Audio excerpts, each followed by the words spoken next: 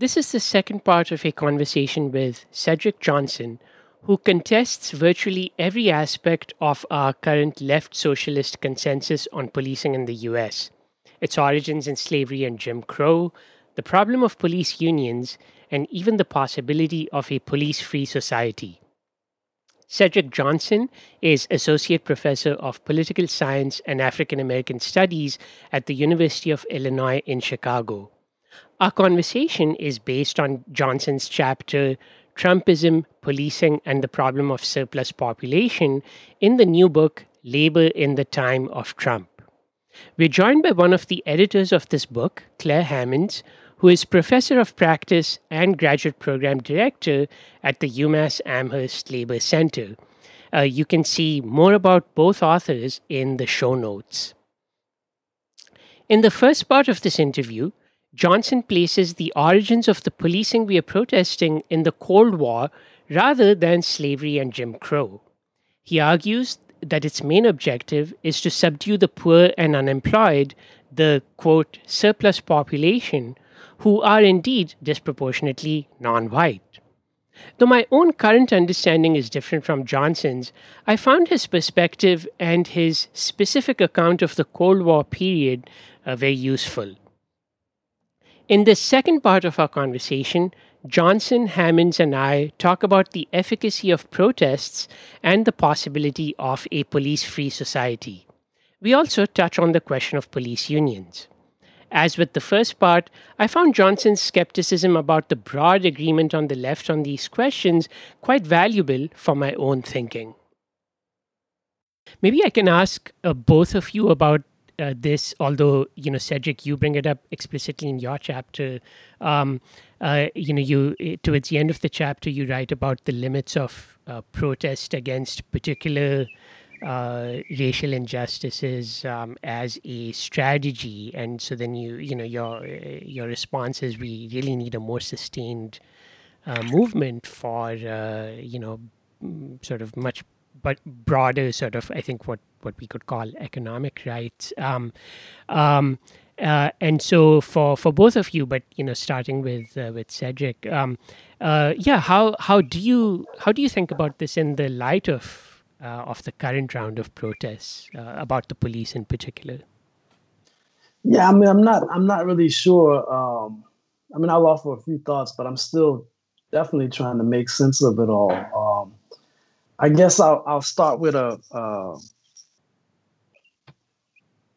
statement from a friend of mine, Corey Robin, back during, I think it was during the 2016 election, where he just kind of mentioned in one of his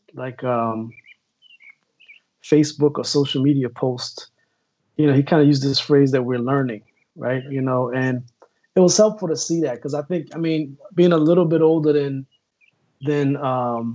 some of the Black Lives Matter activists, right?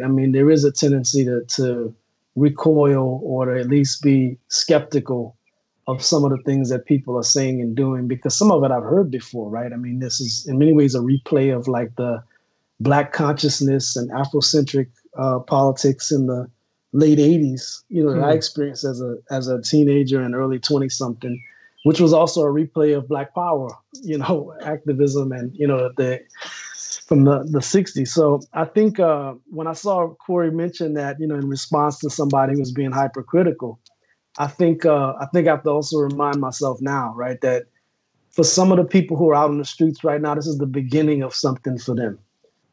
Just like, fighting in Louisiana in the 90s to defeat former Klansman and neo-Nazi David Duke twice when he ran for statewide office was a beginning for me, right? It was a chance to learn the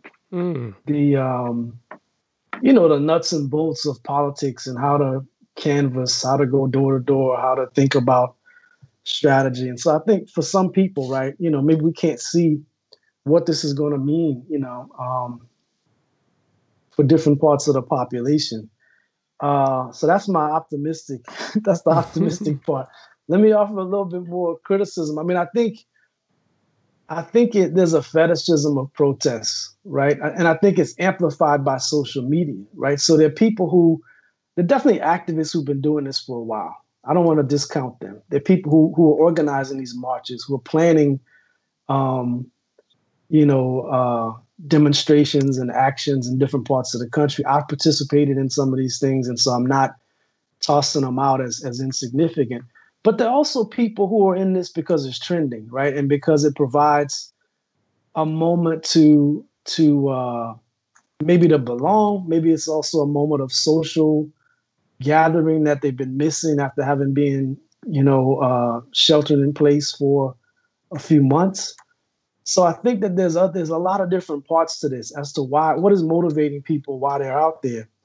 My concern, and this is maybe the more critical point, is how do we go from the street demonstrations, marches, to actual legislative majorities that are capable of winning, right? So in a place like Minneapolis, we've seen the pledge from the city council members who are now ready to move forward with a plan for dismantling the police. I think they've got a year-long period of public input, Mm-hmm. and then they're going to come up with these alternative strategies for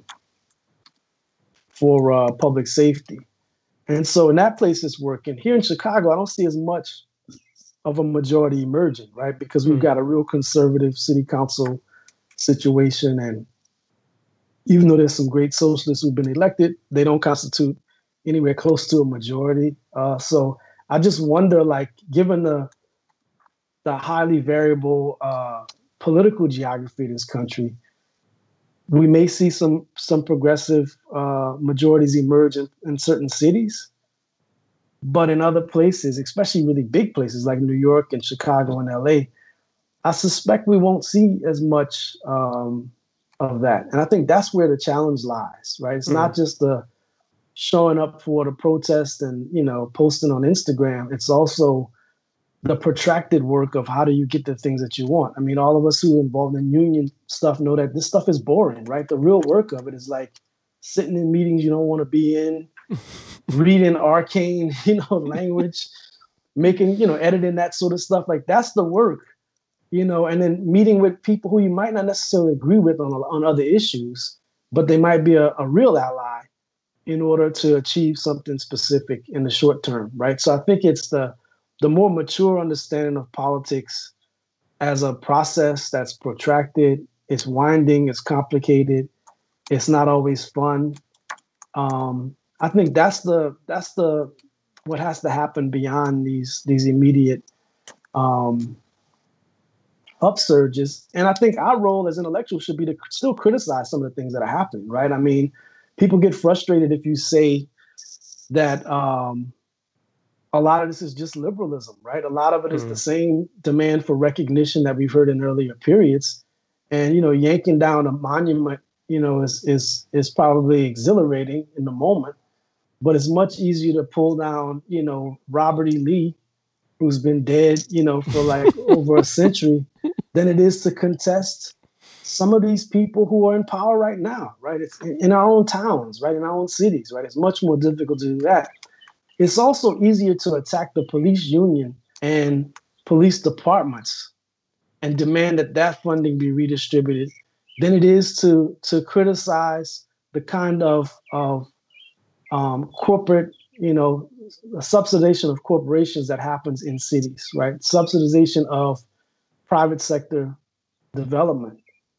That also is a drain on local public coffers, right? So nobody's saying, so in a place like here in Chicago, we've got 2 mega development projects that were approved right as Lori Lightfoot came into office. And sure, there was some activists who were saying, let's get a community benefits agreement. But we didn't really see the same sort of opposition to that, right? The same, anger about that kind of redistribution, upward redistribution of public funds that we see about police, right? So maybe this is the beginning. Like my friends always say, oh, this is the beginning, right? Let's not get ahead of ourselves. Maybe this will open up different kinds of redistribution conversations. But I think it's still, even if that's what's going to happen, it's still our job to push, right? To push people to think about these issues in a different way. Yeah, yeah. I can say, from my limited experience here. So, I am a member of our Pioneer Valley DSA chapter, and many of the people who are involved in the sort of thinking about or demanding defunding the police have also been active in the struggles for affordable housing or against property development of certain types. In New York, in particular, at least among the DSA folks that I know of there, that's it isn't one or the other. um, but yeah, for politics as a whole, I see what you're saying, that there's a risk that this eclipses the general redistributive sort of demands, and then it becomes about basically moving money around from one row in the spreadsheet to another. Right. It could very easily become about that. Uh, Claire, did you have some thoughts on these issues? Yeah, I guess I'll say there's a lot there, and I had a number of different thoughts sort of as you were talking, Cedric. I think just to this question of sort of what comes of this and sort of what are the next steps as we're sort of thinking about moving forward. I think, in some ways, I think for a lot of people, developing that mature understanding of politics often comes out of protest. And, I think one of the aims of protest is to be disruptive to the power structures that be. But beyond that, I think there's also something really powerful that can lead to a sort of development of a collective consciousness of just the sort of like physical act of being there and standing in that crowd and standing side by side with people and demanding something that, that gives you a sense of your power that you don't have if you're not there in that presence. And so I think the question then becomes is, how do you take that moment and that feeling of power that people often walk away from a protest having, and transform that into some sort of lasting organization that's able to build power in the long term. And in that sense, I think the labor movement and the union movement does have an existing organizational structure that can do that, and it's not perfect in a lot of ways. And I think it has a lot of internal work to do, but I think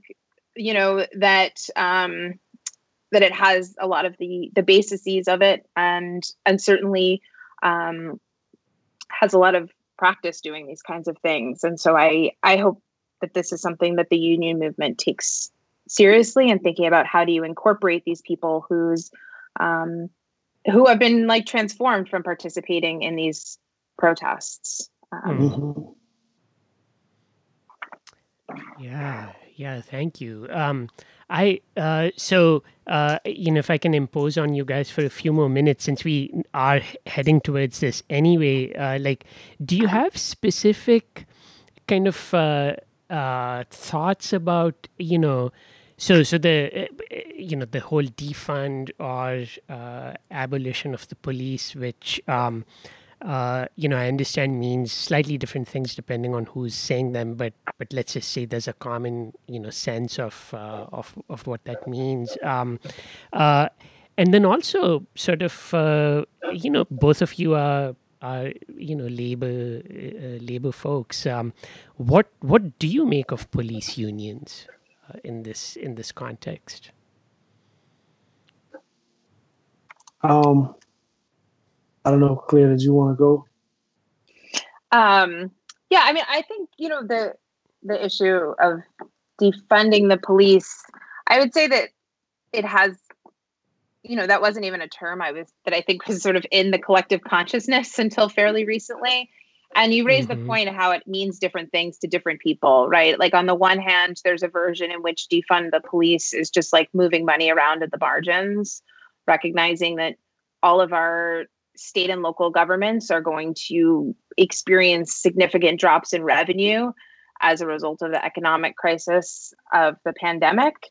And, in one version, it's just saying like, all right, we're going to cut a little bit more from police than we are from schools. And then on the other hand, you have defund the police means we're getting rid of police. And then that's a question of, okay, well, what is the structure that we put in its place, right? What is, when people have problems, who do they call? And so I think absent having a conversation about what the specifics of that means, I don't know how to have a conversation about it without being really specific about what that call is. And I'd say on the question of police unions, it's a very, I've seen locally that it's a very fraught and difficult conversation.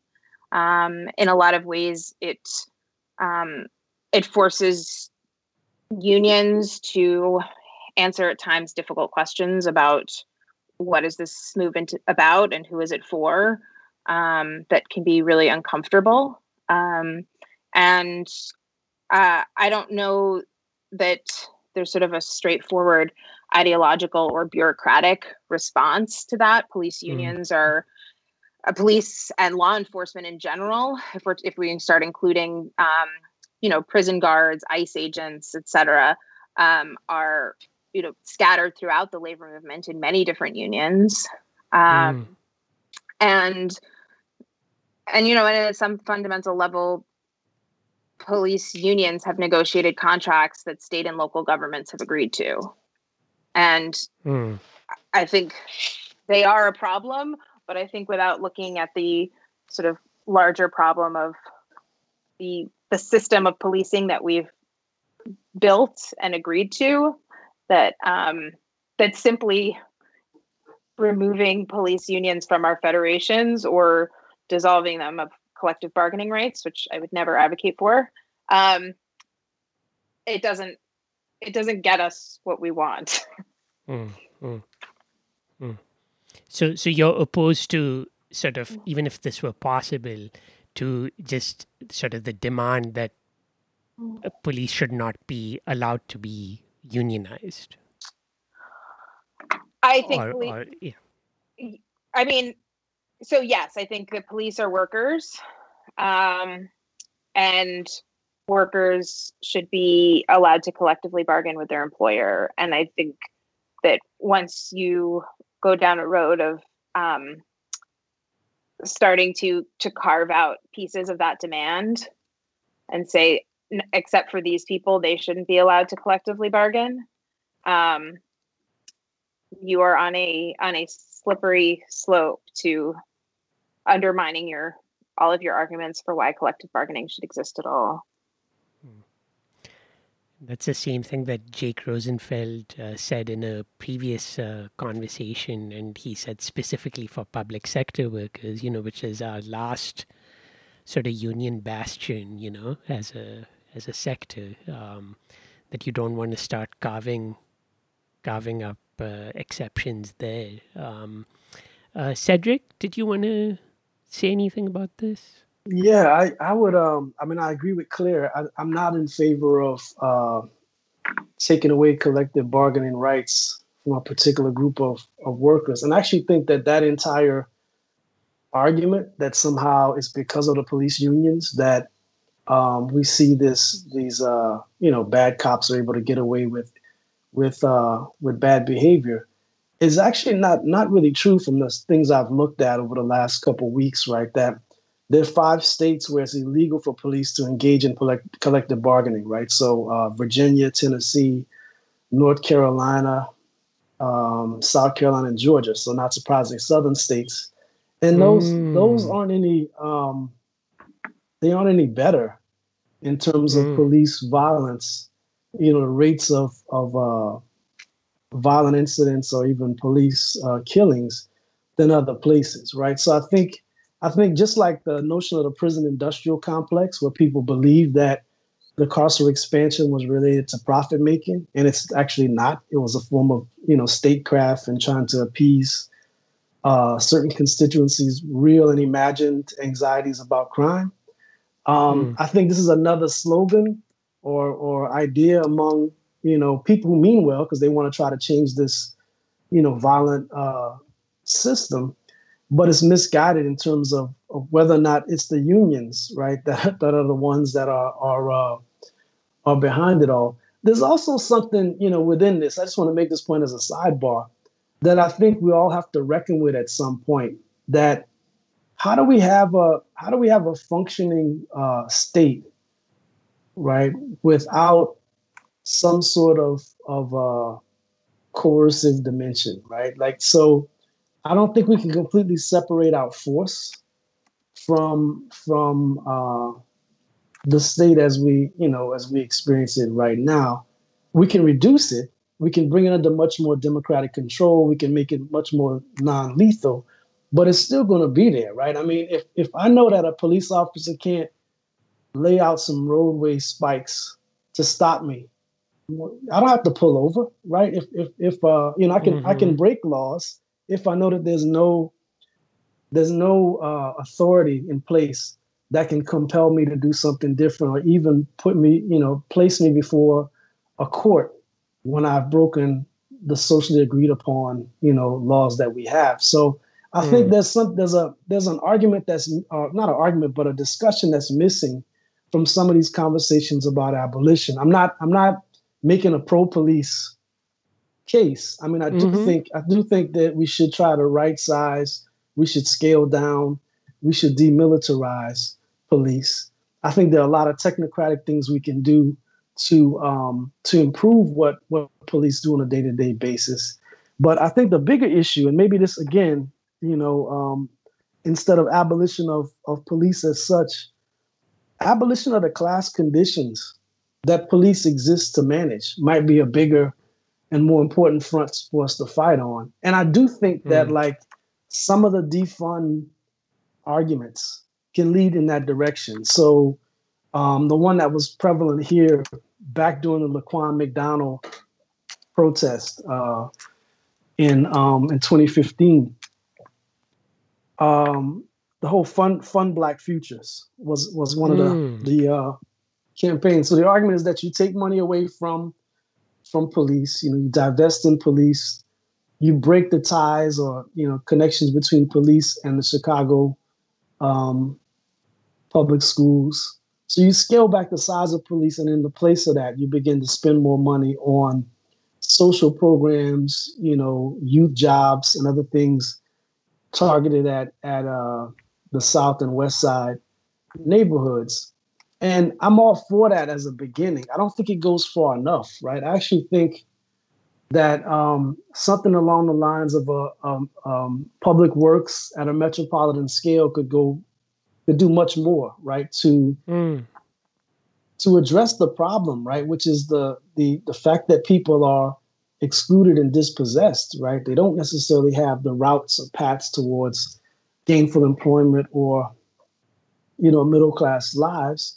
And we know that, many unions don't necessarily organize people who are not working. We're having a hard enough time just trying to organize those who are working. So I think we have to rethink or reimagine public works as a way of, bringing people into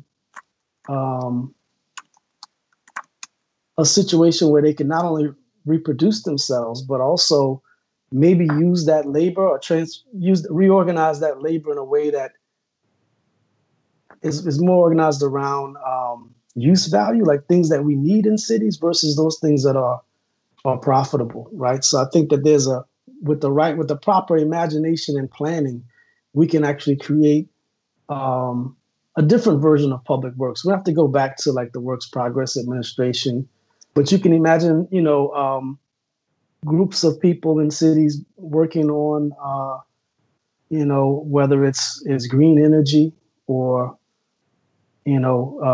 care for older people, for young kids, or even, doing things like around transportation in cities, right? And making cities much more mobile, making people in cities much more mobile and having much more access, right? I think there's a lot of different things that we could do, but the Fund Our Futures or Fund Black Futures is a starting point. I think it's a good impulse, but you have to do something much more substantial, right? But again, focusing in on the economic conditions may be just as important as just curtailing, the worst abuses of police, because we're still stuck with police. The other thing I'd say too is that out of this moment, and maybe this goes back to Claire's point about the economic crisis, I actually think that we're in a dangerous position in a way, right? If we don't push for the abolition of those class conditions that I just alluded to, we could see some of the same ideas that are already lying on the table for city elites and state politicians that aren't going to change anything, right? They're actually going to create a much more possibly insidious situation for all of us, right? Where you've already got pushes for privatization. You've got groups like the American Legislative Exchange Council, ALEC is already on board with like restorative justice. What are they doing supporting restorative justice? Possibly because they see it the same way they saw charter schools. It's a way to break one type of public sector union and then open the door for further erosion of like public sector unions across the country, right? So I think if ALEC is on board, and various foundations and corporations are on board with these strategies, we may well see them, but they'll come into play without necessarily addressing the inequality. The other thing is that you've got situations like here in Chicago where Lightfoot, after facing a lot of criticism for the way she moved all resources, National Guard and police, to downtown to stop rioting and looting, she left neighborhoods vulnerable. Her response wasn't to shore up the public police presence in the aftermath of those criticisms. She hired 3 minority-owned security contractors to protect stores in those neighborhoods. So I think the push towards privatization is another potential that we could see, again, in a way that will resemble charterization and other things we've seen in other cities. And then the last thing is the technological push was already there, right? I mean, there's already a move towards intelligence-led policing across the country, right? In Los Angeles, in Chicago. And we found out about these things oftentimes through expose, right? Not because local elites wanted us to know about how they were using facial recognition and, networked security cameras and other things, gang databases. But I think we can see much more in the way of that, right? Like the fusion of artificial intelligence and, more surveillance, right? As a way to both remove the most visible and violent forms of policing, but also to create more controlling mechanisms for those persons who are, again, dispossessed, out of work, and criminalized, right? So, what do you think? I list my own thoughts coming from this conversation. With regard to protests, Johnson's skepticism may well be justified in terms of their immediate outcomes. Indeed, I'll go further. Virtually all of the last few great protest movements have failed in achieving their stated objectives to the extent that these objectives were clearly stated. And not only in the US. Occupy, most of the Arab Spring protests, Hong Kong, Black Lives Matter, and so on. The lesson, I think, is clear.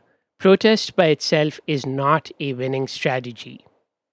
But surely Hammonds is right in pointing out the significance of large protest movements as qualitative ruptures in politics as usual, as whirlwinds that can sweep away decades of illusion, apathy, or despair, and that can put an oppressive status quo forcefully and visibly on the defensive.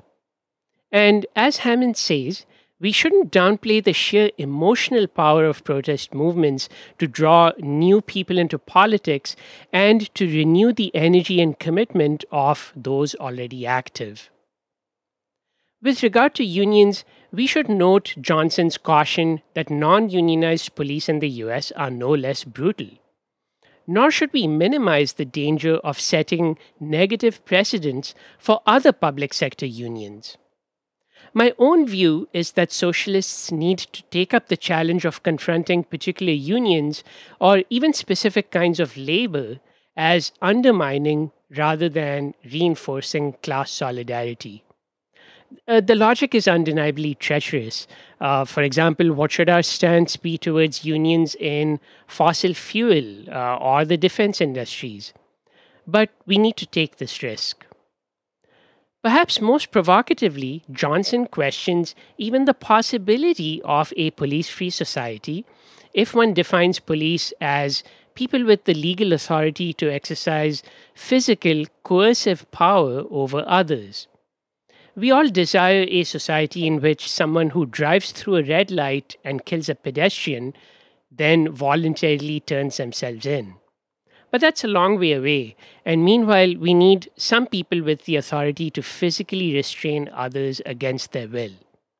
Here, I'm in full agreement with Johnson, as are majorities of people in opinion polls in the US, including non whites. Abolition of police is a powerful discursive and mobilizing demand, and entirely police free societies may well work under narrowly defined conditions. But societies with no need for physical coercion at all are quite distant. Of course, I, and likely you, if you're listening to this, agree with Johnson that our ultimate objective is the abolition of the class conditions that create a certain kind of policing. The specific avenues Johnson proposes, like the expansion of public infrastructure and social investment generally, also are not controversial. But whether a drastic reduction in policing is the step we can and should take now, well, on that we appear to disagree. In the coming weeks, I'll be rounding out these conversations on policing and protest with Rachel Himes, an activist in New York City, and Doug McAdam, a leading sociologist of social movements in the US. Join us in thinking aloud about how our day-to-day work during Corona can cohere into a battle plan for democratic socialism after it.